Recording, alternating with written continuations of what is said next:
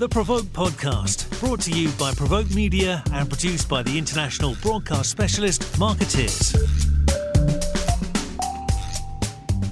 Hello everyone and welcome to the PRovoke podcast. I'm Maja Pawinska Sims, the EMEA editor of PRovoke, and I'm joined today by Alberto Lopez Valenzuela, the CEO of reputation intelligence firm Alva, which he founded in 2010.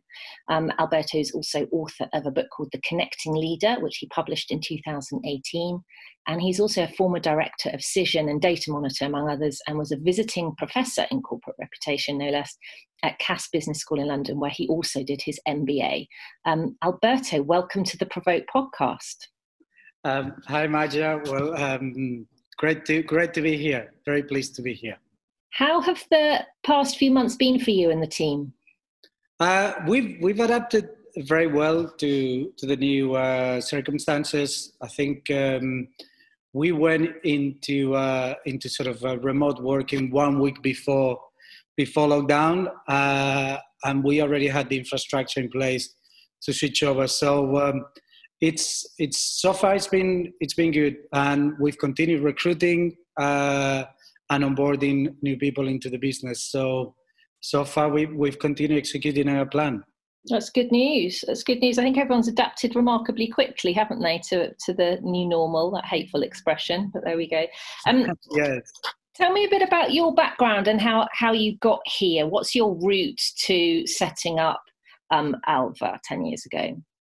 Sure. So I had been in the business information, business intelligence sector for pretty much most of my life. I started my first internship was at one of the biggest newspapers back in Spain, and I've always very interested in media, very interested in communications.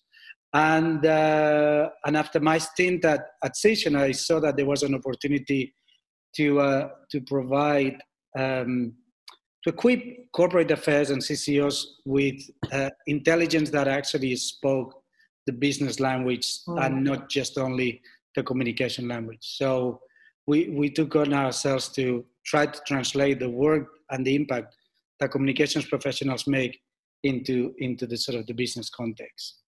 So what does Alva does? Because it's not just reputation intelligence, is it? Tell me a bit about this. No, we started with reputation intelligence, but obviously our proposition and capabilities have evolved over the last 10 years.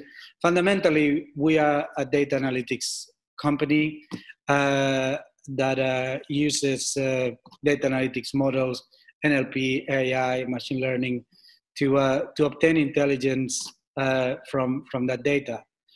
The intelligence is packaged for different use cases. So we have an intelligence set, a media intelligence set. So we normally work with communication directors or media managers and so on. And that includes the bread and butter monitoring and analysis. We have the reputation intelligence, which typically it serves the corporate affairs function. We've launched ESG intelligence, and we've got more sources of intelligence that we're going to be launching in the roadmap. The idea of Alva is to create a new category called connected intelligence, which is all about providing intelligence drawn out from external data sets for different functions in the business, for the sole purpose of understanding stakeholders much better.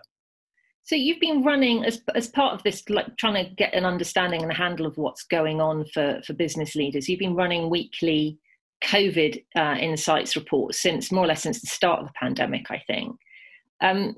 Looking back at the past 6 months, how do you think overall businesses and leaders have coped with the pandemic in reputational terms? Are there any big themes that have emerged? Yeah, it's very interesting because we have seen noticeable differences depending on the different stages of the pandemic. So at the beginning, we call that phase the shock phase, and we saw endless signs of empathy, goodwill, kind of the underlying message, we are on this together. A lot of communications professionals kind of created campaigns around this. I think we've seen a change in tone of we've accepted that COVID and its implications are going to be with us in the long run. And business leaders have changed their response. from reactive and hopeful and positive to a more uncertain and somber tone. We are right now in what we call the existential phase. And I think this phase, we still don't know how bad it's going to get. And there's a fear that it's going to get worse before it's going to get better. I think what we are seeing is a lot of handling of employee issues, redundancies, job cuts, and making businesses businesses facing the reality of COVID. I think when we see the light at the end of the tunnel, we'll move to the recovery phase, followed by the pent-up demand phase, and we'll end up in a new reality phase. I think the reality is that for many business leaders, these are uncharted territory, and hopefully they are relying more on the expertise of corporate affairs and communications to ensure that companies do and say the right things, because I think this is a perfect environment to really demonstrate your authenticity as a business. Well, yes, and that's something that businesses have been moving towards for quite some time, at least trying to. It's interesting, isn't it, how much of an emotional arc there is here. It's not just about business; it is about there's a lot of sentiment involved, isn't it? Here, definitely. It's this communication has become much more emotional, solely because I think at the end of the day, communication is a way of connecting. It's a way of connecting with individuals, with the stakeholders. And in times like these, I think we sort of seek out more that sort of human connection so you cannot disintegrate the sort of the humanity from business. I think that's also one thing that we've learned from COVID.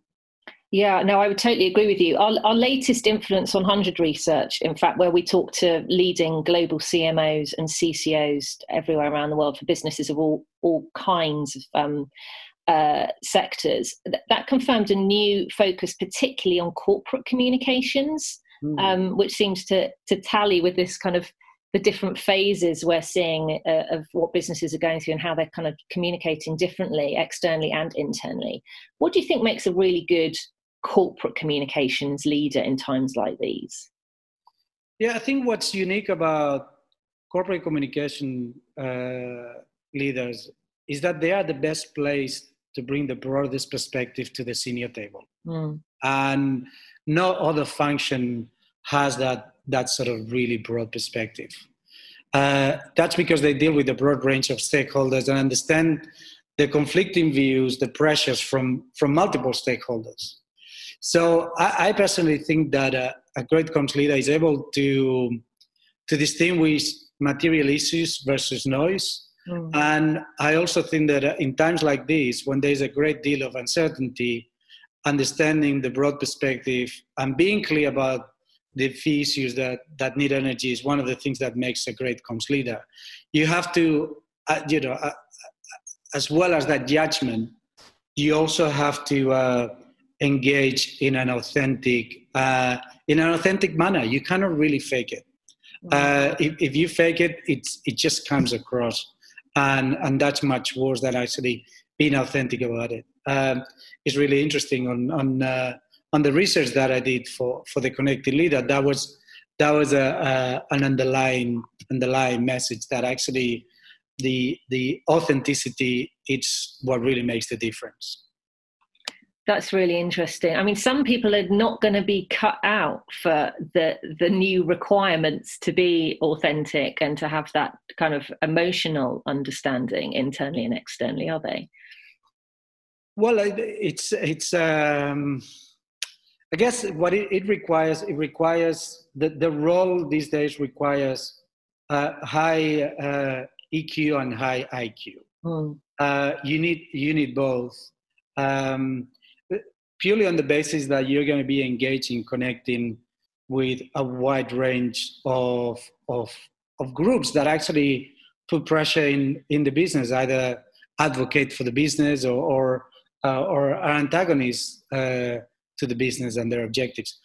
So it is very important to actually have that sort of high EQ to really be able to empathize and establish a meaningful dialogue.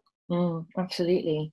Another key theme this year, which I know you've picked up on in your research, is everyone's working lives have shifted so dramatically. And so another critical role, as all of corporate comms, is great employee relations and engagement. And that kind of internal piece is sort of been the poor cousin until relatively recently of corporate and crisis and all kind of the grown-up brand comms.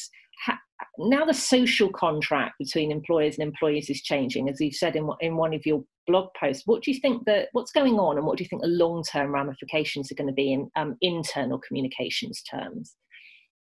Yeah, look, I think that at times like this, the glue that provides the cohesion within the team is going to be communication and constant communication. We can never forget that actually one of the biggest, most influential stakeholders for any company is the employees, their colleagues. So given that the pandemic has forced a temporary way of working, which has made people to actually be working in different conditions, internal communications has to adapt to that. I personally think that the myth of the office might be going away, and we might see a new social contract that allows for more freedom, more flexibility, and financial savings for both companies and employees, but also allowing for a more balanced ratio between life and work. There's always been a discussion about work-life balance, and I think that that COVID presents an opportunity for that. What's interesting to me is that there are implications that come out from what now is being called as the future of work. In my opinion, we're going to see a combination between the flexibility to work from anywhere with the accountability to deliver clear outcomes. I think there's going to be there will be a responsibility for companies to be very clear about the outcomes and the objectives that they are setting out, and the responsibility from the colleague to achieve them. In terms of the social interaction and the communication aspect of it, I think we might move to a social interaction in which will be less frequent, but more purposeful.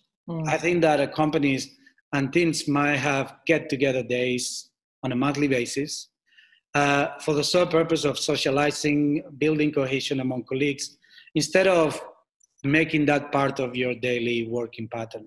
So I think we have to be mindful that actually not everybody is based in an office. There are field workers, such as engineers or client-facing roles. But I think for office-based colleagues, we might see more efficiencies and a higher quality of work, as people will be subject to less interruptions and less meetings, and putting time aside purposely for social interaction with your colleagues.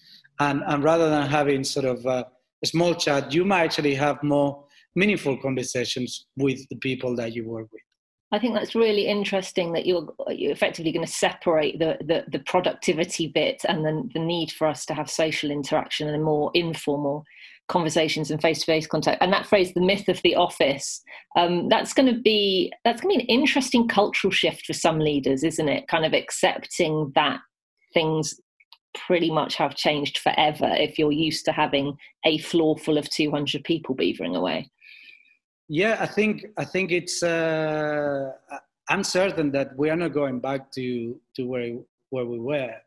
I think that this has been sort of an accidental experiment that, from the people that I've spoken to and from our personal experience, has actually worked really well. And at Alva, we are already preparing for a different social contract with our colleagues. One which, again, it's predicated on much clearer objectives, much clearer sort of metrics, and again, measurement in terms of the contribution is based on outcomes, not on time in the office or anything that actually is not really making a difference. No, it's kind of a bit more grown up, isn't it, as well? Yeah. And that's why I was thinking, when I was thinking about this, I was thinking, well, what's really exciting about this is that actually it does give the individual freedom, autonomy, and also the sort of the responsibility to say, hey, this is how I'm going to contribute, you know. And I think that sort of autonomy, it's very exciting. I think it's something that should be very welcomed by many people. Absolutely. I mean, I totally agree with you. I mean, you know, just from a working mum's point of view, it's talking to people like me in the same sort of situation within the PR industry. The flexibility, now childcare is back in the room, is welcomed. I mean, who wants to go back to commuting into, you know, town 5 days a week, frankly? Yeah. Hopefully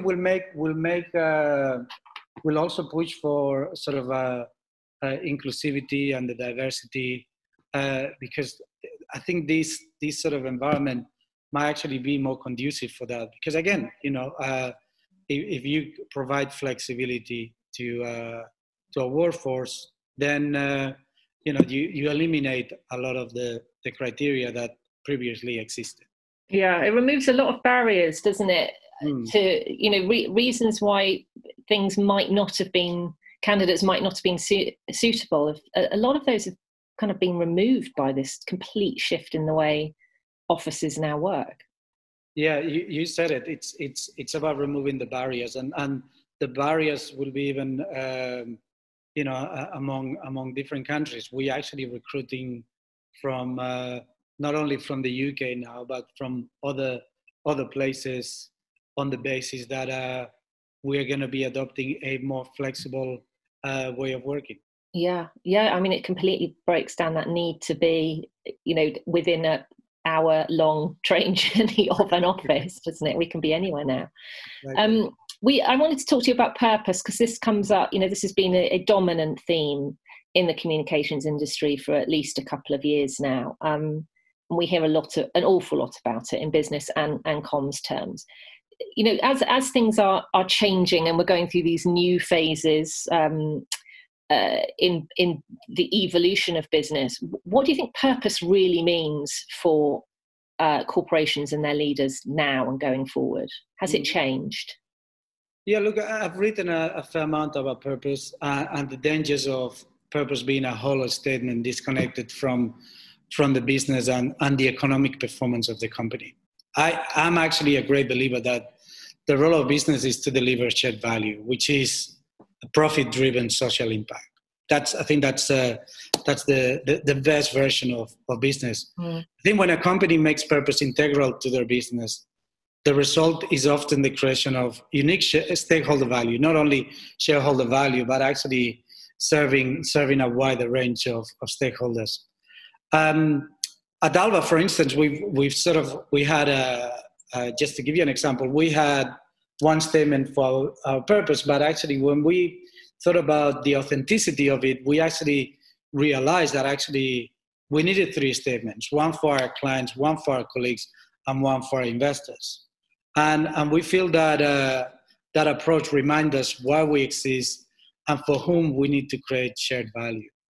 I think it's really important not to make purpose something that is somehow disconnected from the core of the business, and it's something that actually the business, it creates value for society and stakeholders, but also it creates economic value.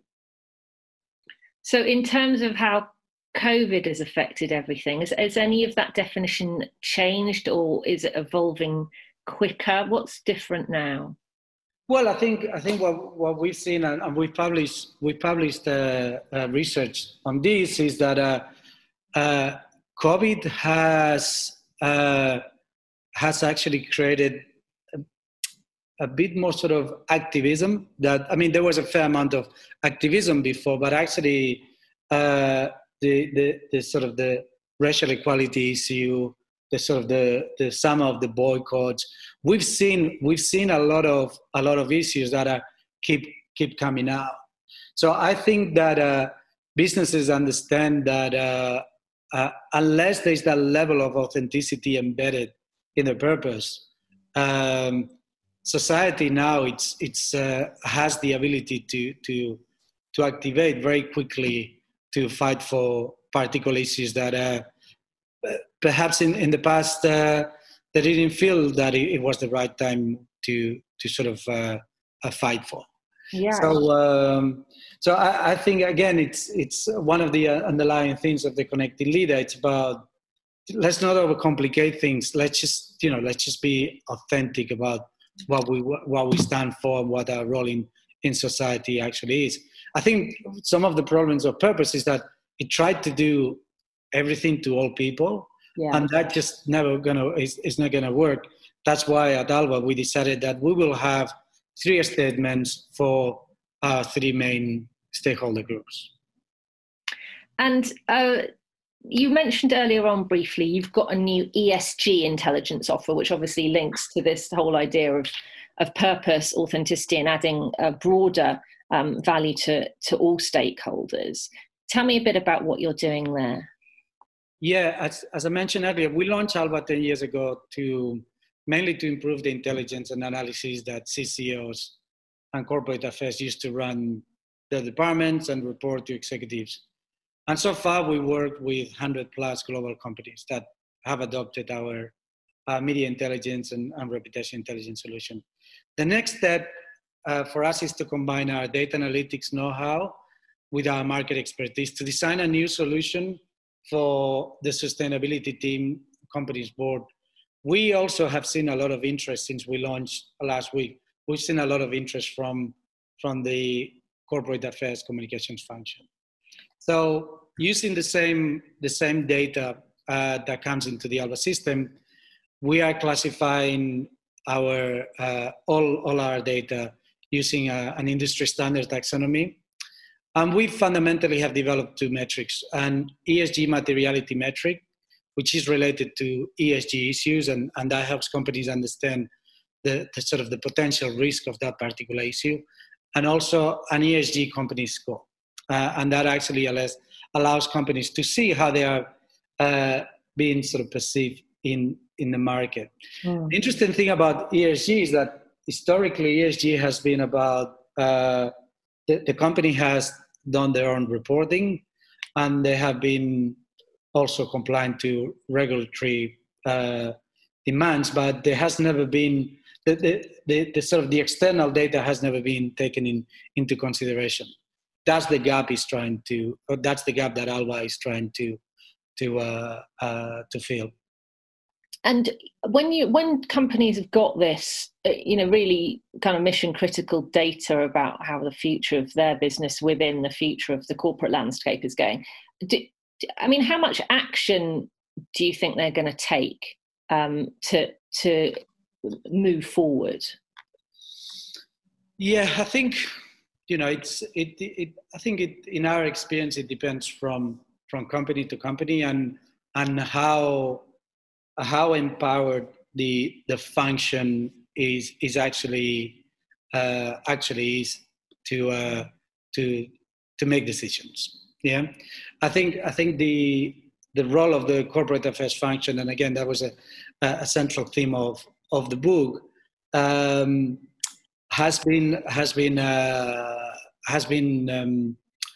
perhaps misunderstood. I think the communications it's uniquely placed to provide a lot of value to the organization, not just only communicating but also bringing in the external perspective.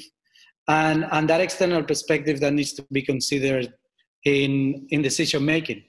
So I think companies are maturing and they are understanding that they need that sort of intelligence, and that intelligence needs to be formed part of the set of intelligence that is being used to make decisions that in many cases involve multiple stakeholders. And so when I look at your book, I've been looking at reviews of your book, The Connecting Leader, on Amazon, and they're quite gushing, Alberto, I have to say. You've got lots of fans out there. You've been described as a luminary and a trailblazer, a pioneer ahead of your time, in demonstrating how corporate entities should conduct themselves. What prompted you to write the book, which you published a couple of years ago? Yeah, I think I had the great opportunity to work with many with the CCO community for years before I wrote the book, and one of the sort of frustrations I have was that I felt that the function wasn't always allowed to achieve their full potential. You know, there's very, very capable people in those seats, but sometimes I felt that the business did not really understand or grasp what the communications and corporate affairs are about. So I wrote the book fundamentally as a call to arms for CCOs to champion and enable the connection between business with society in an authentic way. Because I sort of thought this conversation at some point is going to happen. At some point, the CEO is going to say, hey, people are talking about stakeholders. What should we do? So the best function to actually have that conversation, without a doubt, is the communications and corporate affairs function. So I think that they are uniquely placed to ensure that the relationship between business and society is one that leads, as I said earlier, to economic and social value creation, to the creation of shared value. And because the future of business will be about creation of shared value, I think that the corporate affairs role and CCOs, they have a really important role to play. I also think that, as I mentioned earlier, to deliver the value to society, a real connection with stakeholders, the things that we've discussed earlier around that sort of emotional connection is needed. And CCOs have a unique external perspective across multiple stakeholders that other roles do not have, because they are much more internally facing. So I think that the principles of the book are probably more relevant today than they were 2 years ago. The landscape has changed, and actually has changed in the direction towards a stakeholder capitalism. So I think the need for dialogue, understanding, and connection, it's stronger than ever. Has any of your thinking changed since you wrote the book? Is there a sequel coming? It's interesting. I'm thinking of writing a book around technology for good, because I think I'm not sure I will do it, because actually there's been a movement that's already taken place around that. So I'm not sure there's a sequel coming, but certainly what we're going to do at Alva and through the Connecting Leader website is continue sort of enriching this and illustrating good companies and good case studies of organizations that have taken this route, and they are delivering the social and the economic value. Okay, when's this one out? Don't know yet. And when does your editor expect it to be out? That's probably a more pertinent question. Don't know yet. I'm thinking maybe in about 18 months. Okay, cool. Wow, things are going to definitely have moved on by that point. How exciting! Yeah. Tell me about what's your prediction for how businesses and leaders are going to come through COVID, in terms of not just adapting and surviving as we are at the moment, when we come out of this existential phase and kind of we're in a different phase and even thriving. What do you think the world of business and leadership is going to look like? Yeah, as I mentioned earlier, we are in the existential phase. We're still sort of trying to figure out how sort of the new reality is gonna look like, and I think it's for many businesses is unsettling, because I think a lot of businesses are going to struggle because of the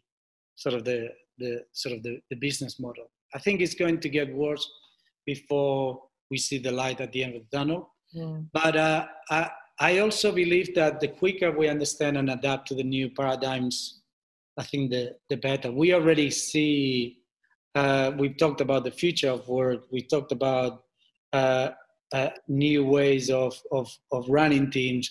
We've talked about shared value.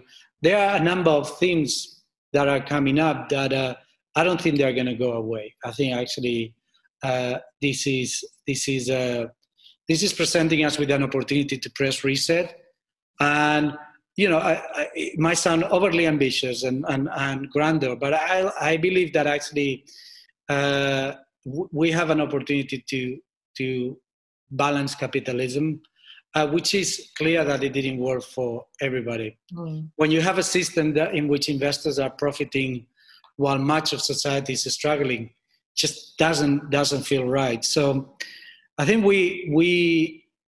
I'm really hoping that we create a sort of a movement, and I mean sort of business leaders. We create a movement in which we turn business as a force for good. And I think that in order to do that, investors will have to allocate capital to those businesses that can use it well in meeting society's most important needs, and while they also make a profit. So investors have a really important role to play here. I think there's from my time researching the Connecting Leader, again, you cannot underestimate the pressure that investors and shareholders put on companies, and the sort of the short-term tyranny, as it's being called. So I think that, and I'm really hoping that the business that will succeed and thrive will be those that have worked out how to create shared value and how they are able to achieve their social purpose while also creating and delivering economic value. I think those will be the ones that are the most sustainable and to be honest, the sort of most admired.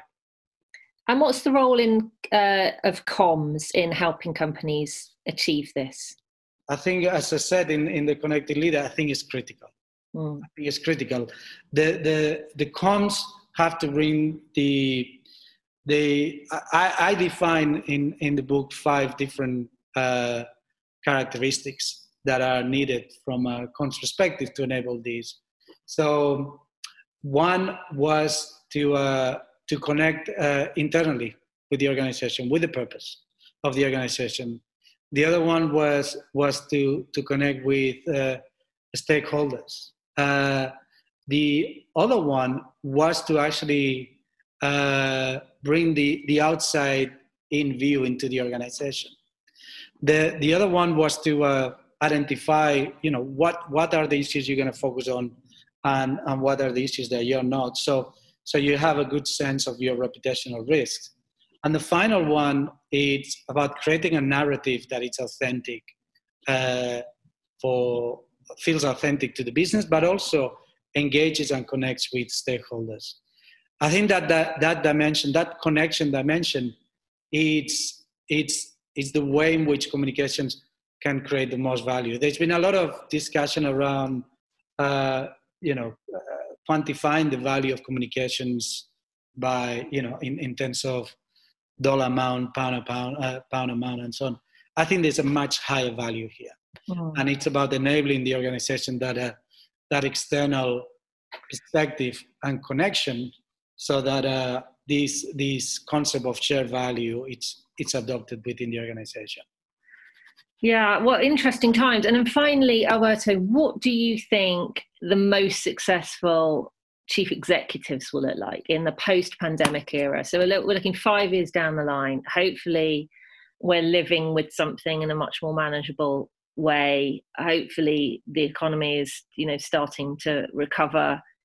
What do the most successful CEOs look like in terms of their traits and values?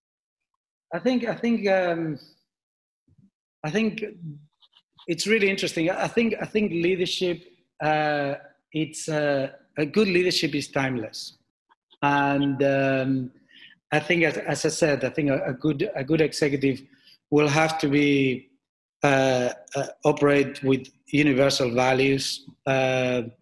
So obviously the authenticity, the integrity, the the vision, being able to bring a diverse group together.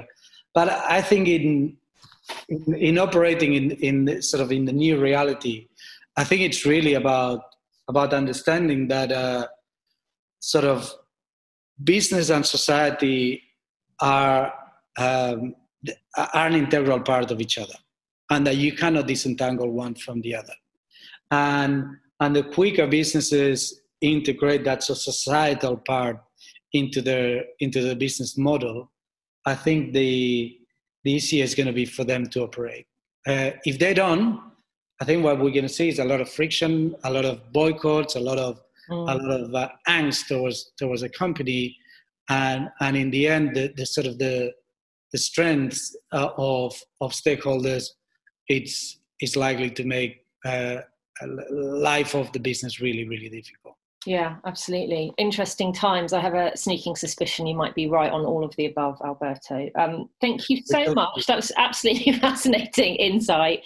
Really enjoyed our conversation. Thank you so much for joining me today. Great to be here. Thanks very much for your questions. I really enjoyed the session.